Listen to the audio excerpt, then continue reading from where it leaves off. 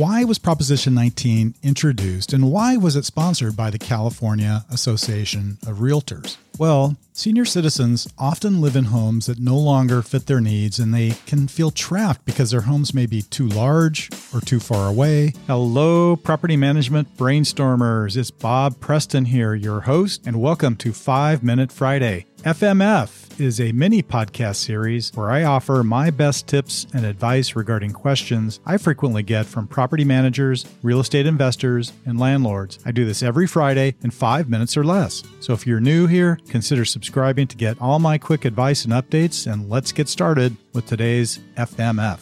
TJF, everybody. It's March the 26th today, the last Friday of March, I might add. And today I wanted to talk about Proposition 19. For those listeners who are in the state of California, I'm sure you've heard about Proposition 19, which goes into effect on April 1st of 2021. That's next week. And this new proposition was passed in the last election back in November, and it offers many protections to California homeowners. To those homeowners who are in the state of California, could you take advantage of the new benefits provided under this new law?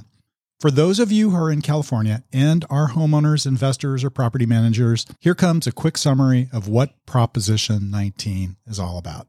For starters, why was Proposition 19 introduced, and why was it sponsored by the California Association of Realtors? Well, senior citizens often live in homes that no longer fit their needs, and they can feel trapped because their homes may be too large or too far away from their families or healthcare facilities, or the amenities of the home, such as stairs and things like that, may no longer be a fit for them. So instead of downsizing and moving closer to their grandchildren or healthcare facilities, they must either remain in the home or face potentially substantial property tax increases that could see them paying double or even triple their existing property tax bill if they were to move and buy a new property.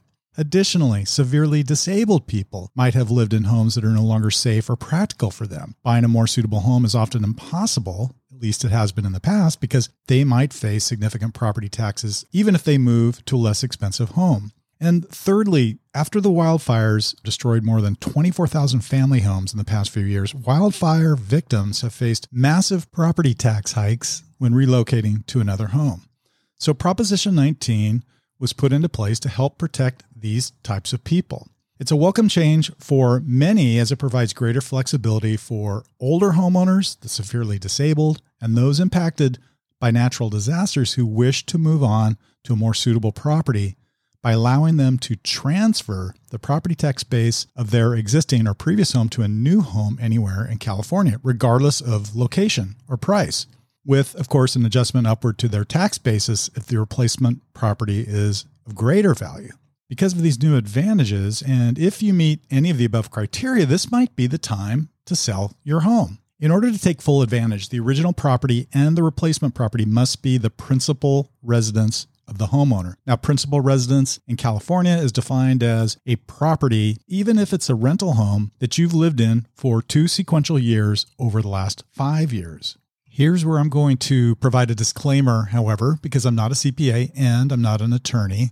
If you would like to take advantage of these laws and you're not sure if your property will classify as a primary residence, please seek the advice of a CPA or an attorney just to make sure that your property will fit within that classification as a primary residence. Any secondary property, though, such as a vacation home or rental property, can still be transferred, but is then limited to $1 million of the assessed value being exempt from the increase in property taxes.